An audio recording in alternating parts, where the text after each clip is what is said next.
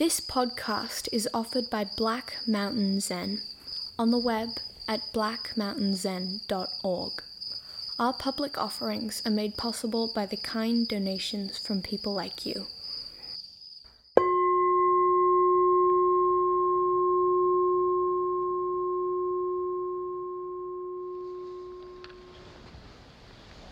Good morning.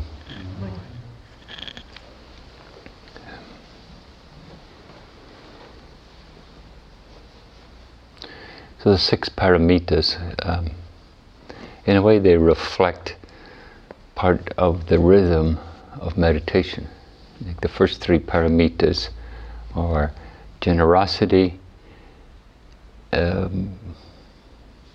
discipline, ethics, and patience. So those, and we can think of them as the foundational qualities that then support the second 3, which are energy, abiding in presence, and insight or wisdom. You know, in the Vipassana school, practitioners are called yogis. You know, it's interesting. Somehow, in the Vipassana school, they're called yogis, and in the Zen school, they're called students.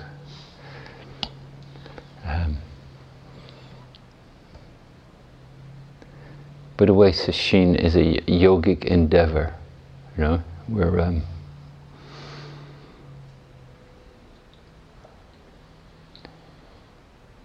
how do we yoke? How do we join together all the ways our mind can be fractured, our awareness can break into distraction, preoccupation, agitation, yearning? How do we make it whole? You know? And in a way, the perfections, it's, you know, that there's a way the word means like wholesome, or to become whole. You know? In some ways, it's a more appropriate notion that you should be the ideal being. You know? You should be perfect. You know? And certainly in the Zen school, there was a mysterious quality to practice. You know, that question I was suggesting, you know, well, if it worked out perfectly, if it was ideal, what would it be? You know? Well, as we enter into sesshin, we discover it's a way in which it doesn't matter what you think the ideal is. What's happening is where the juice is, where the story of your life, where the expression of your life is. And how that's going to manifest itself sort of unfolds.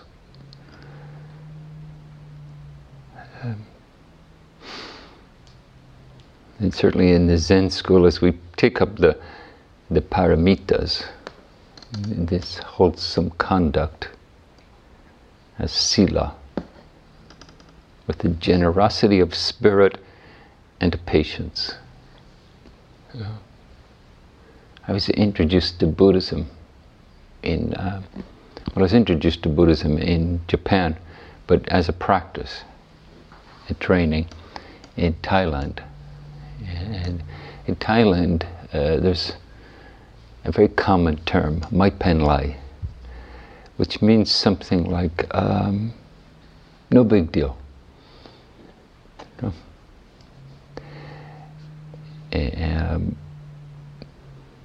And it's sort of pervasive through the culture. Like, don't make a big deal out of it. Once I was taking a boat trip. It was about 12 hours, you know, and I got on early and got myself a little place to sit because I knew the boat was going to become totally crowded. And then I went to the bathroom, and this lady had pushed my backpack into the aisle and taken my seat, you know. And I said to her, well, that's my seat, you know. And she started to make a big fuss. And I noticed there was a guy sitting watching the two of us. And I could see, oh, let's see how you handle this.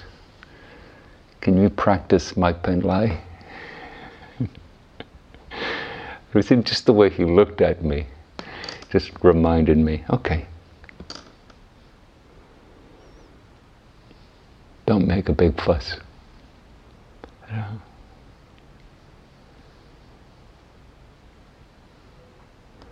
So I just gave her the seat and went somewhere else.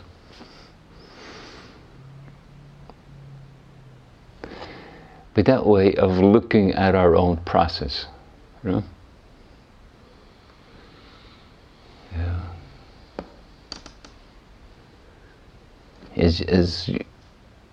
Is whatever you are unfolds in sesshin. You know? No big deal. There it is, unfolding. Don't get all caught up in congratulating yourself when you think you're getting it right, getting concentrated, or whatever it is you're supposed to get to be. Or don't get all caught up when you're getting it wrong, you know.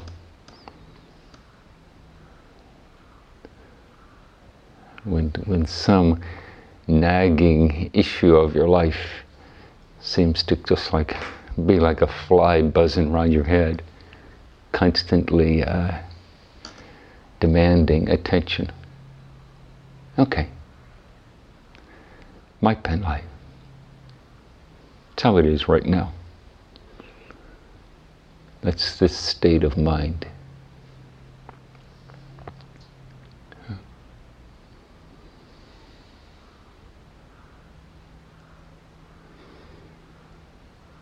And can that have a kind of quality of generous reassurance? Can your diligence have a generous reassurance to it?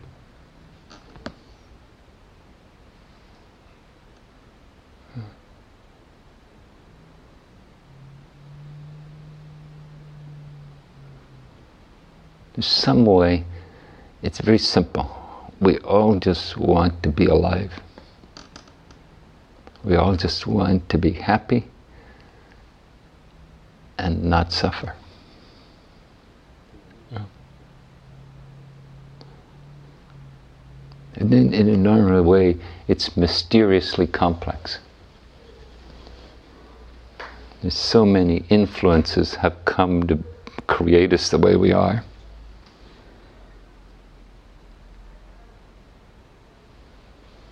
Like just think of any period of Zazen and think of the thoughts, the images, the memories, the anticipations that arose within it. Yeah.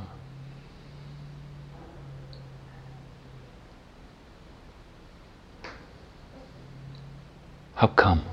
How come all that came into being?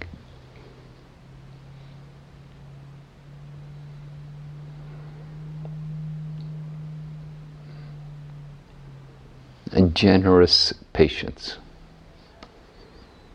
You know, and then in between the two, sila. And sila, or shila, as it is in Sanskrit, it's the same root as the word in English of shield.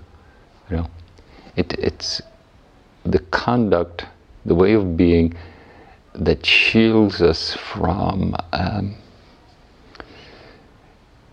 the disruptive afflictions that the mind can create. Yeah.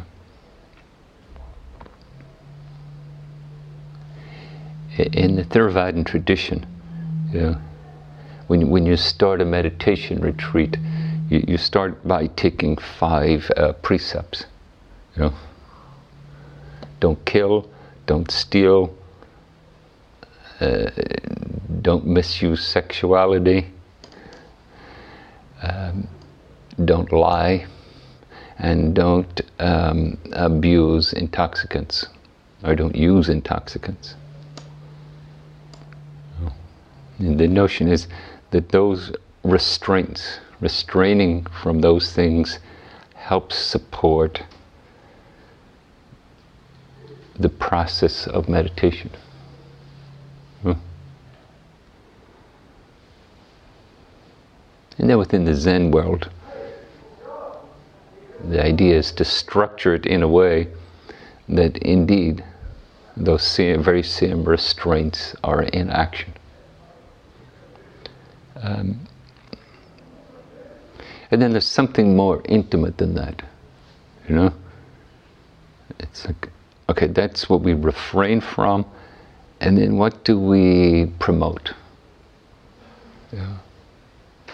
And how do we promote it? And that's where the notion of being a yogi, a skillful involvement in our behaviors, in our feelings, in our thoughts. Yeah.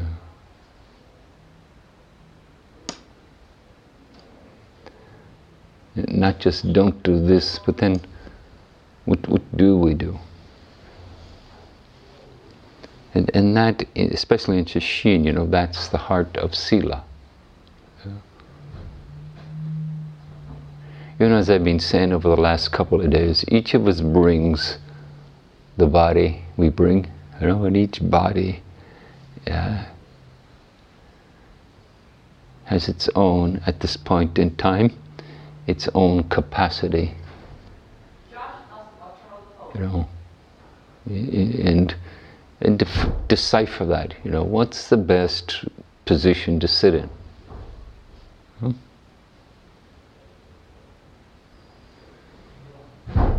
As I was saying yesterday, you know, there's a skillfulness in sitting with pain.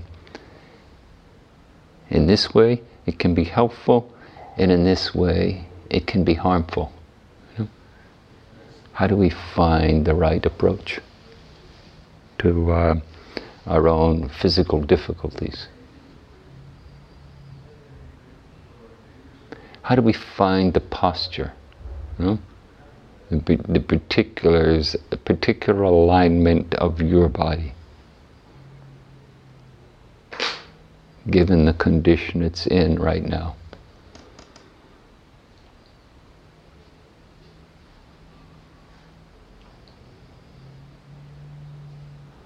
What's a skillful way to work with the states of mind that arise for you?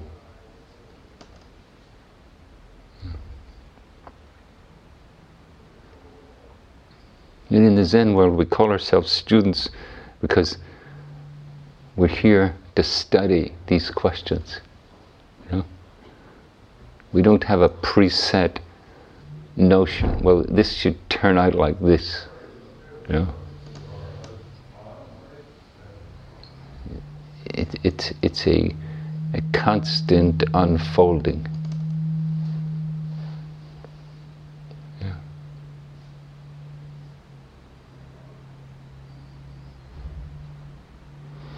And how can that have a durability to it? You know, a way in which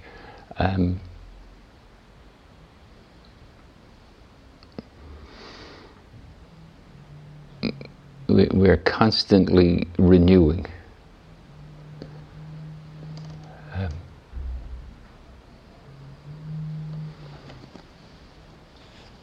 That quote from John O'Donohue, talking about children, you know, living in a forest of first experiences. Yeah. How as we become adults, our mind is so inclined to reference this in relationship to what's happened in the past.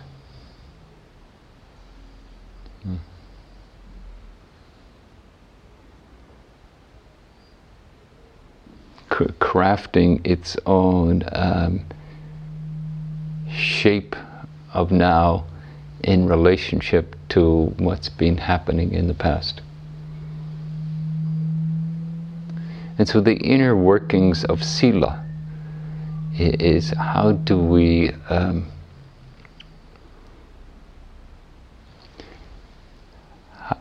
wake up in the middle of that?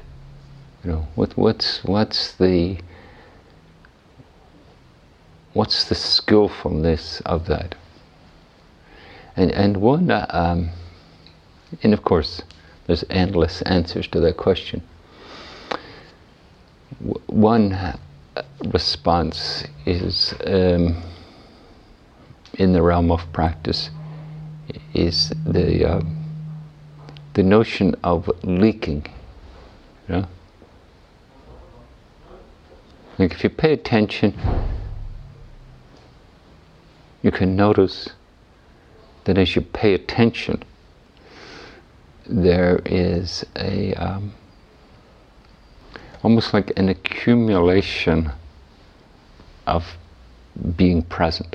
You know, in the morning, after we've sat and walked and sat, almost invariably we're more present than before we did that. Something has accumulated. And then we go and we eat breakfast and we take a break and we do whatever we do. And does whatever we do, does it dissipate that presence, or does it preserve it? You know, does that presence leak away? Huh?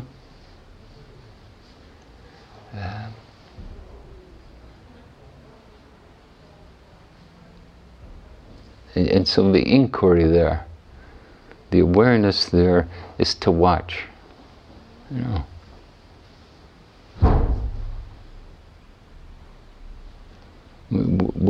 what do you do on your break? And what's the result of that? You know?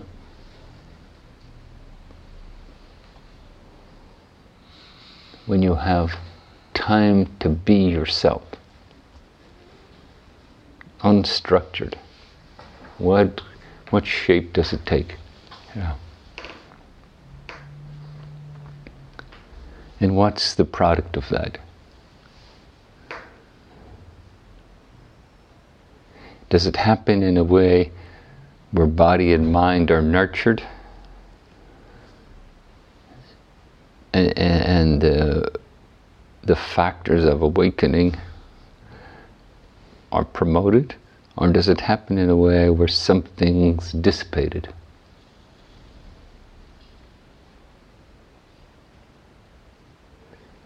And it's that kind of attention is where we learn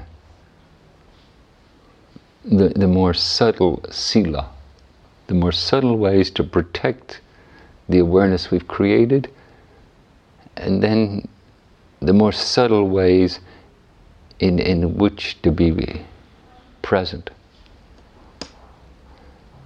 Yeah.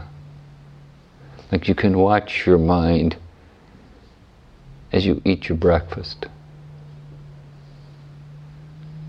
Do you stay attentive to the taste, to the chewing? Someone told me that their teacher said, every mouthful of food, you should chew it until it has turned into a liquid before you take the next mouthful.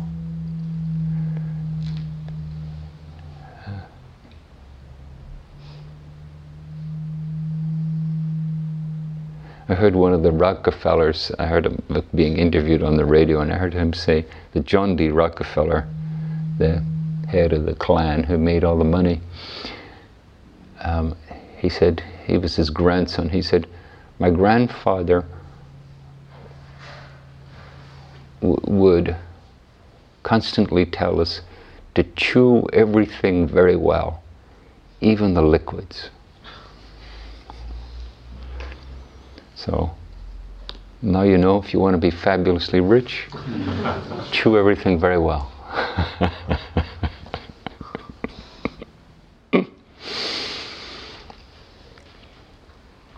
And be a robber baron and ruthless in your business deals.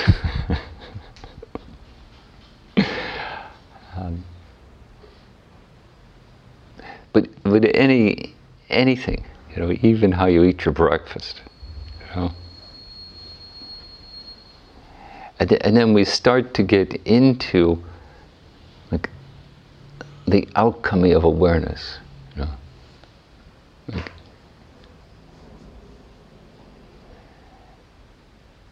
if you watch the mind as you engage food, you know, as you watch the mind as you taste food, as you chew it, you know. In some ways, in our conventional world, kind of trivial details. But when we attend to them in the cultivation of awareness, they have something to teach us about sila, that which protects awareness and that which promotes awareness.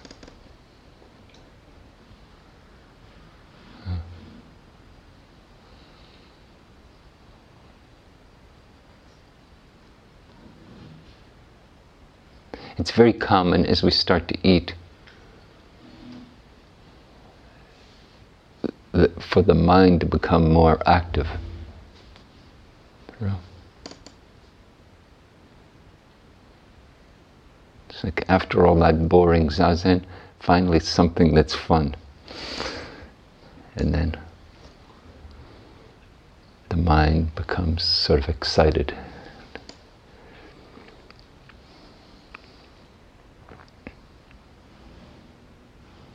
And then the eating can become self-indulgent. It becomes we're feeding the self. I'm getting what I want. And how that interplays with nourishing, you know?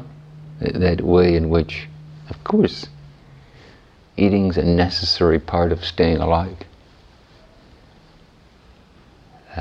Having an appetite for food is how this body works.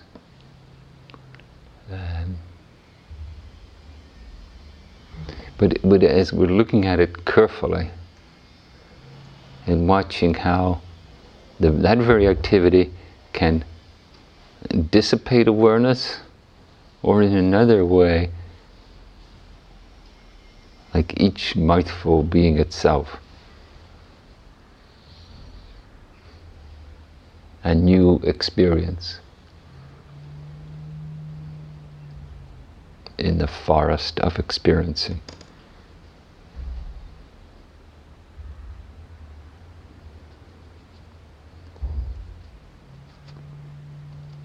You know, when I heard about Japanese Zen teachers visiting nursery schools,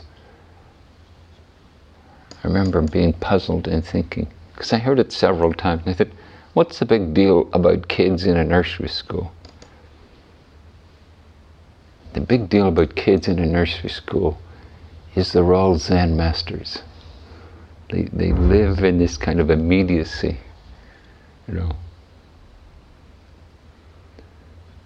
And they're not trying to be something they're not, you know.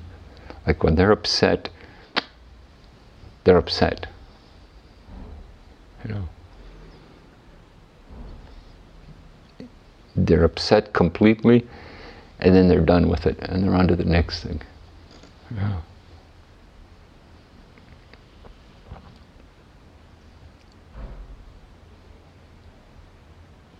This forest, John O'Donohue's "The children live in a forest of first experiences." You know, how do we cultivate that?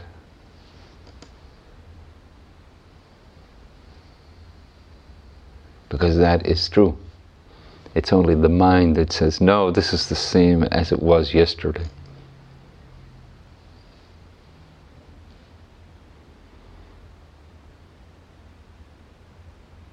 And then there's that very interesting way in which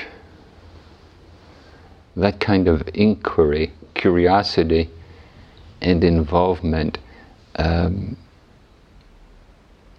it creates a support for consciousness. You know? The whole process of entering Sesshin has these two factors to it. One is stabilization, and then the other one is opening up.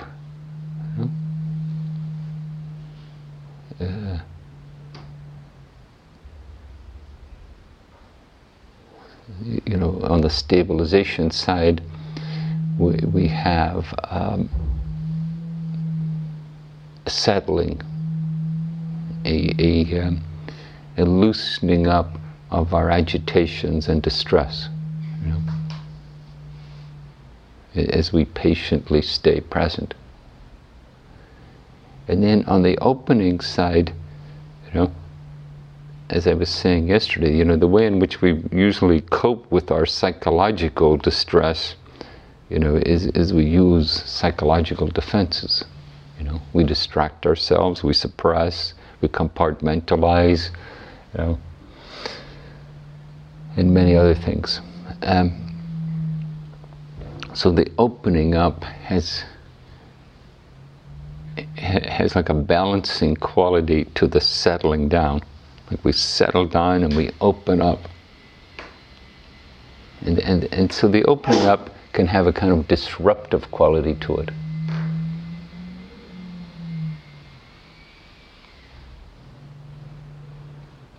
And as we cultivate this attention to awareness, it helps create the support for opening up.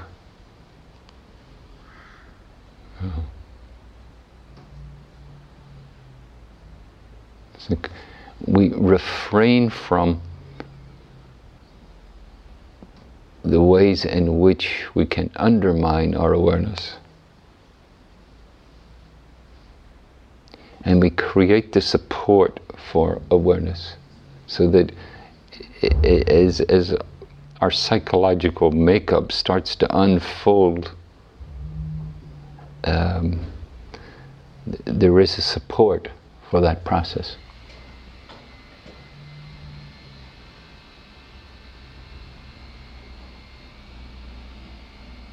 It's not unusual that in Sesshin, states of mind, psychological issues, are things that are there in your life. There's the capacity to meet them more fully. And often we haven't been meeting them so fully before because they hold for us a particular kind of challenge, a particular kind of unsettling, you know? At its most blatant, it's something like, that's a dangerous emotion. If I let myself feel that, who knows what would happen? My world, the harmony, the homeostasis of my world would be disrupted in a reckless way.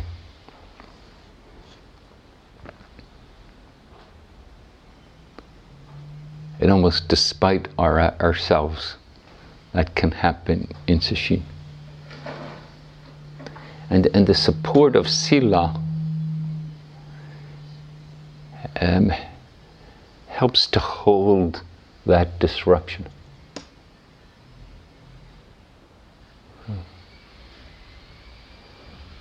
The very steadiness of returning to the breath, returning to the body. Then in the midst of that disruptive experience, the impulse to return to the breath, return to the body. The impulse to experience it for what it is.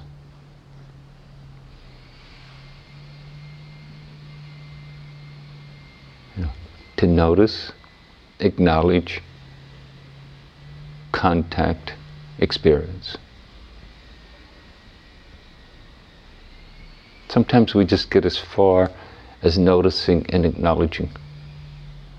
But even that can be very helpful.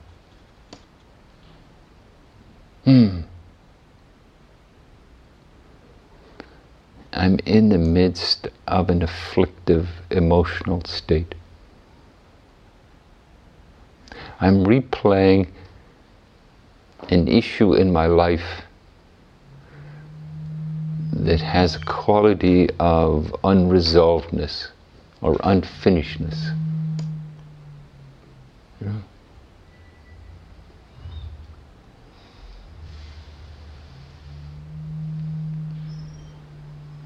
And then contact and experience. Can we taste it the way we taste the mouthful of food?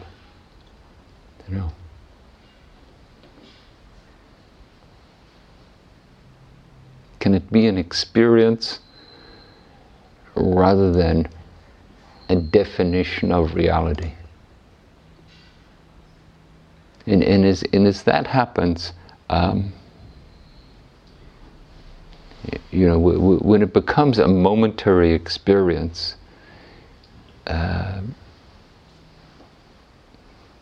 there's a shift. When it's a definition of reality, well, what can you do about reality? Nothing. It's reality. It's nothing to do with me, it's the way it is. When we taste it, when we taste its emotional quality, then we start to see, well, there's a codependent arising. That something in me is meeting an experience and creating response.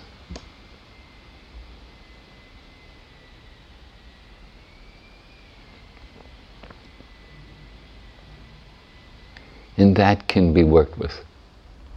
That can be seen as just what's happening now.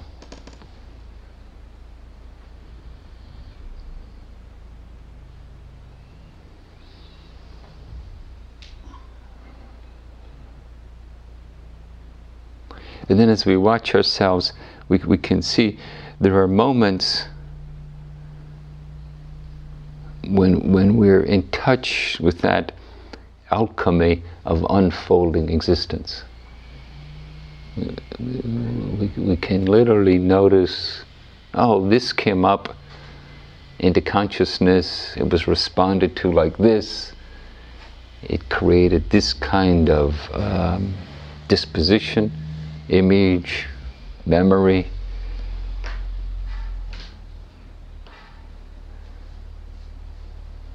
And then other times something comes up and it becomes completely solid. It's reality. And we're separate from it.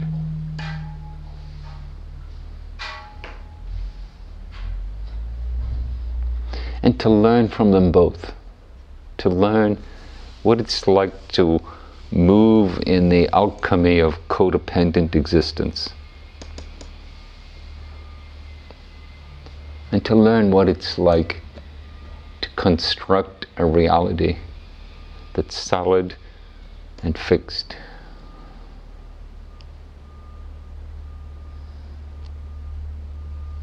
Who are you in that reality? What qualities of being? What is the world? What is other in that reality?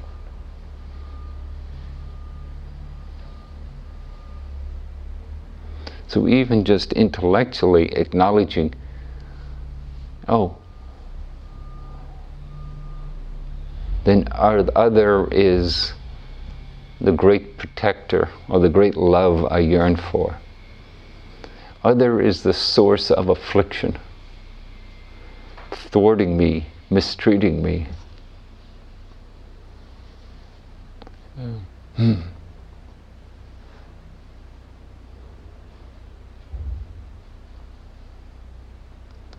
And then can we return to the breath and return to the sensations in the body and hearing the sounds and seeing the sights.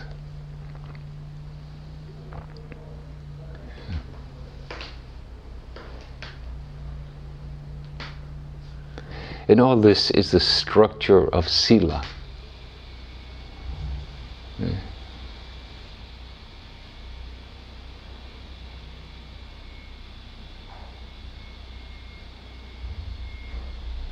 You know, we can take refraining from killing, you know.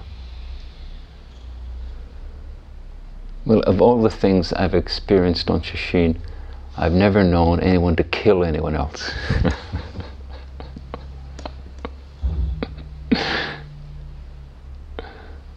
I've certainly witnessed lots of drama.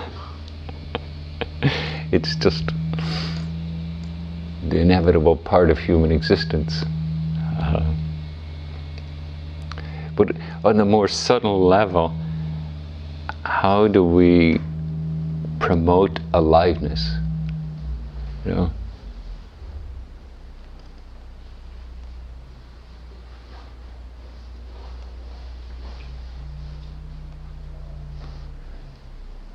As we engage in our practice.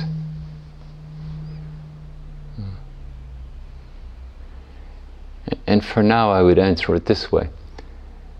The inquiry, the curiosity, you know, like whatever it is you're up to, there's something amazing about it, you know.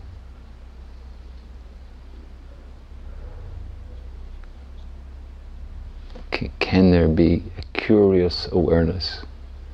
What's happening now?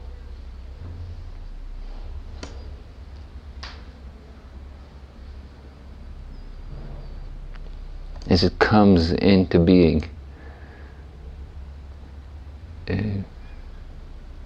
what weight does it have? Does it float? Is it whimsical? Is it heavy as a stone?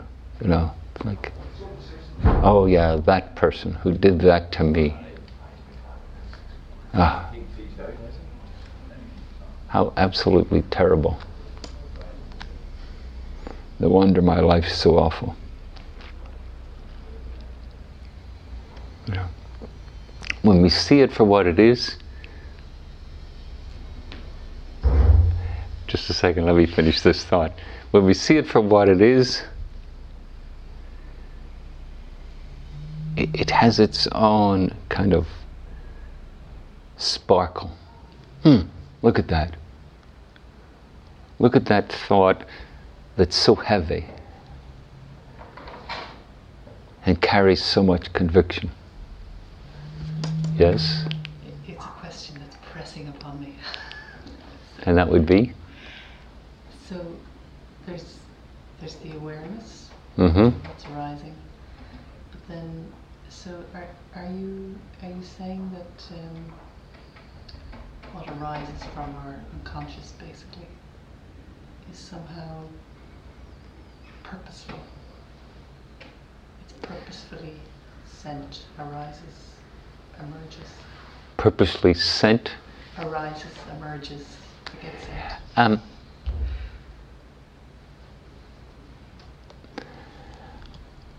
Does it purposely arise? Well, maybe you could explain what you mean by purposely. I mean, it arises as the product of the causes and conditions of the moment. Okay.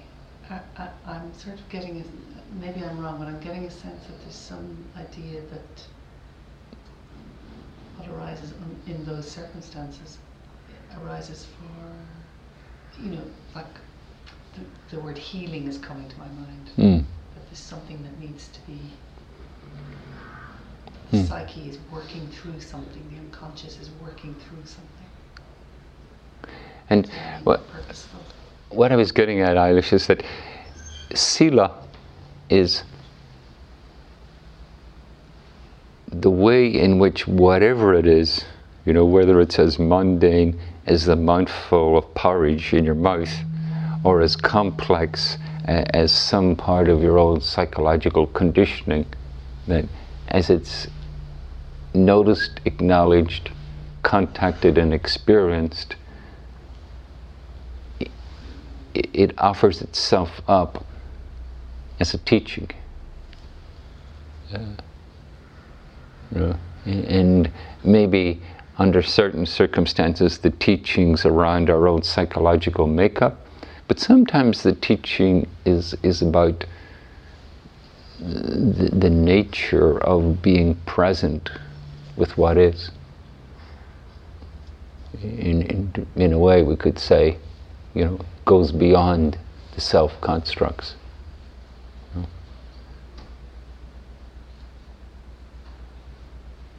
But with as we sustain the admonitions of sila, whatever it is, it has this potential to spark awareness and then also to illustrate its own being. Now, in our own inner workings, how come this came up? I think awareness is emphasizing more what's it like when this comes up, rather than offering a history of causality. I think that's maybe one of the differentiators between awareness as a practice of healing versus kind of a psychodynamic model that looks at how those factors interplay causally.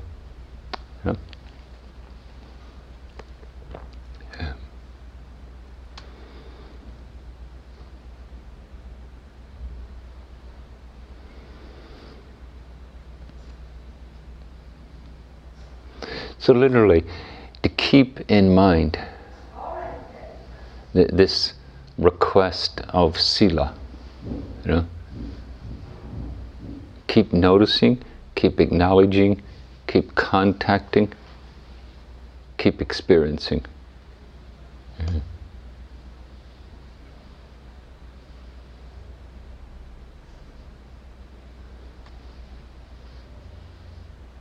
And then what's being created is now. And of course our mind, in an instant, literally, in a fraction of a second, can declare it's not what should happen, or more of this should happen. Finally I'm getting concentrated, or finally I'm letting go of that persistent disposition.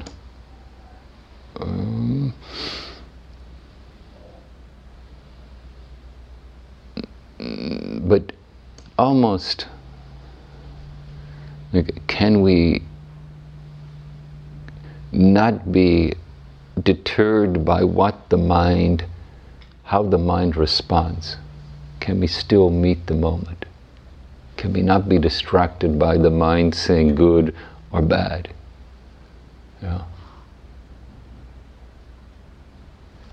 Can we experience what's being experienced?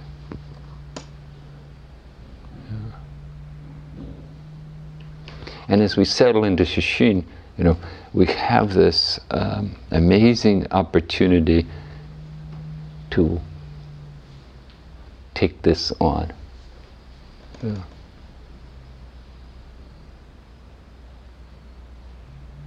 In our sitting, we can look at the subtle details.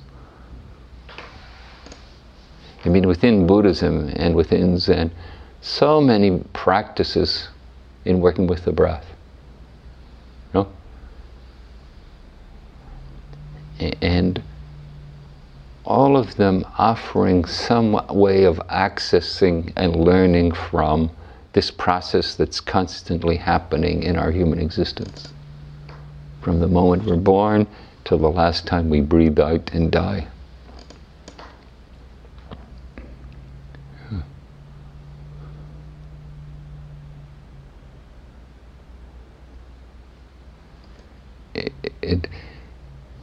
And each process, each technique, making suggestions about how do we contact and experience what's happening. So sila, as we're engaging in that elemental way, and sila, when we're in the throes of the complexities of our own psychological makeup.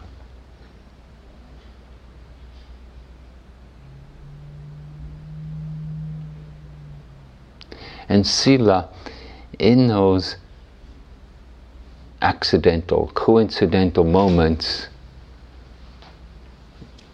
when we land in a clarity, when we land in a palpable presence, and can we soak that up too? Can we soak up what it is to be no self?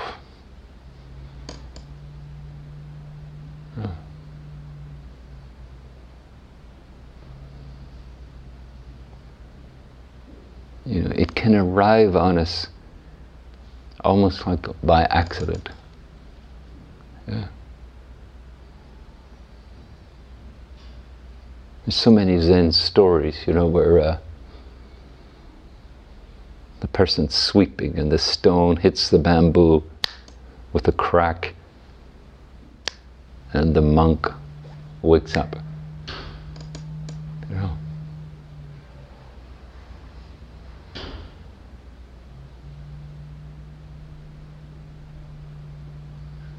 And this way of engaging enlivens, And sila is to explore what it is to nurture this enlivening awareness.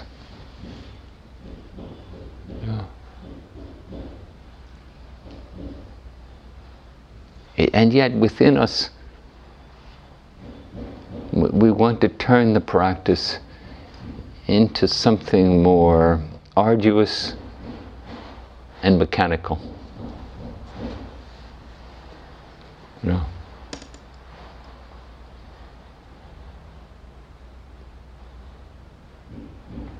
Maybe we could say we're drawn towards self-sacrifice. Something in my abundant being has to be limited in the service of being present. And that notion misses something.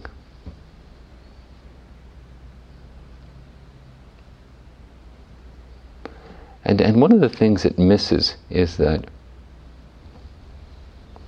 when we try to curtail our consciousness like that, it sort of squirts out anyway. Before you know where you are, you're imagining something, You're picking up some old worry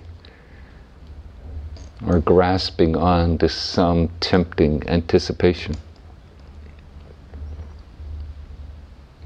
It's like the challenge of awareness is to make now abundant. It's almost like we could say, we make now abundant, and the impulse for something else falls away. Yeah.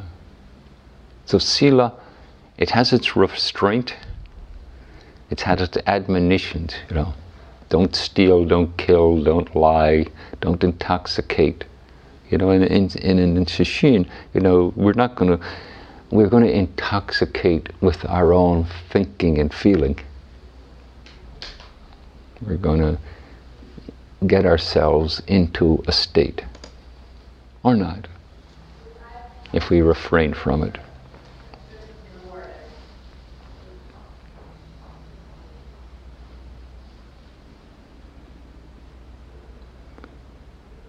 we're going to tantalize with sexual fantasy, or not. You know.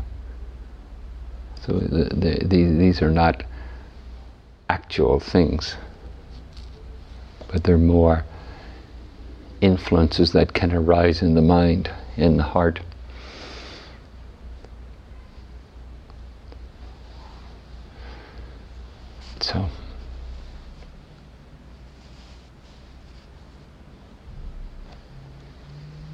So as we head into the middle of Sesshin, to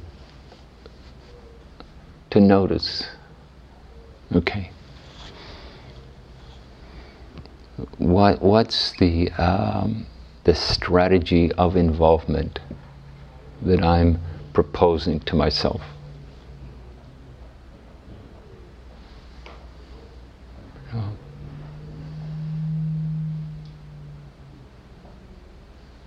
And then what is it to live it out, situation by situation?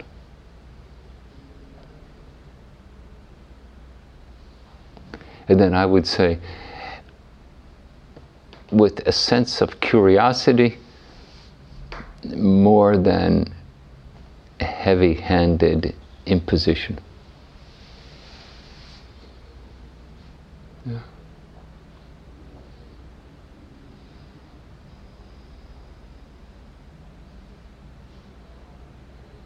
As I said that, I thought of the first teacher I had in Thailand.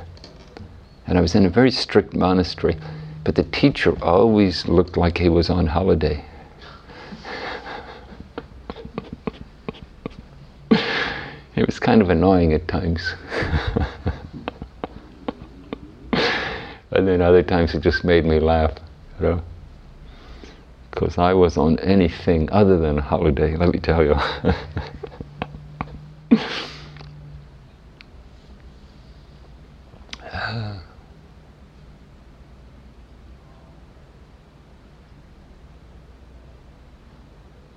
So to look at that.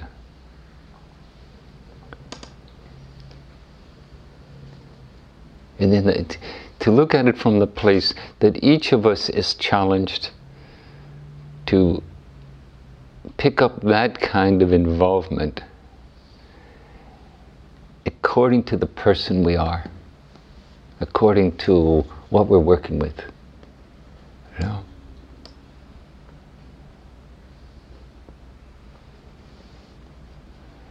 And to trust yourself in the process, you know. And will you get it right all the time? Of course not. Don't be ridiculous.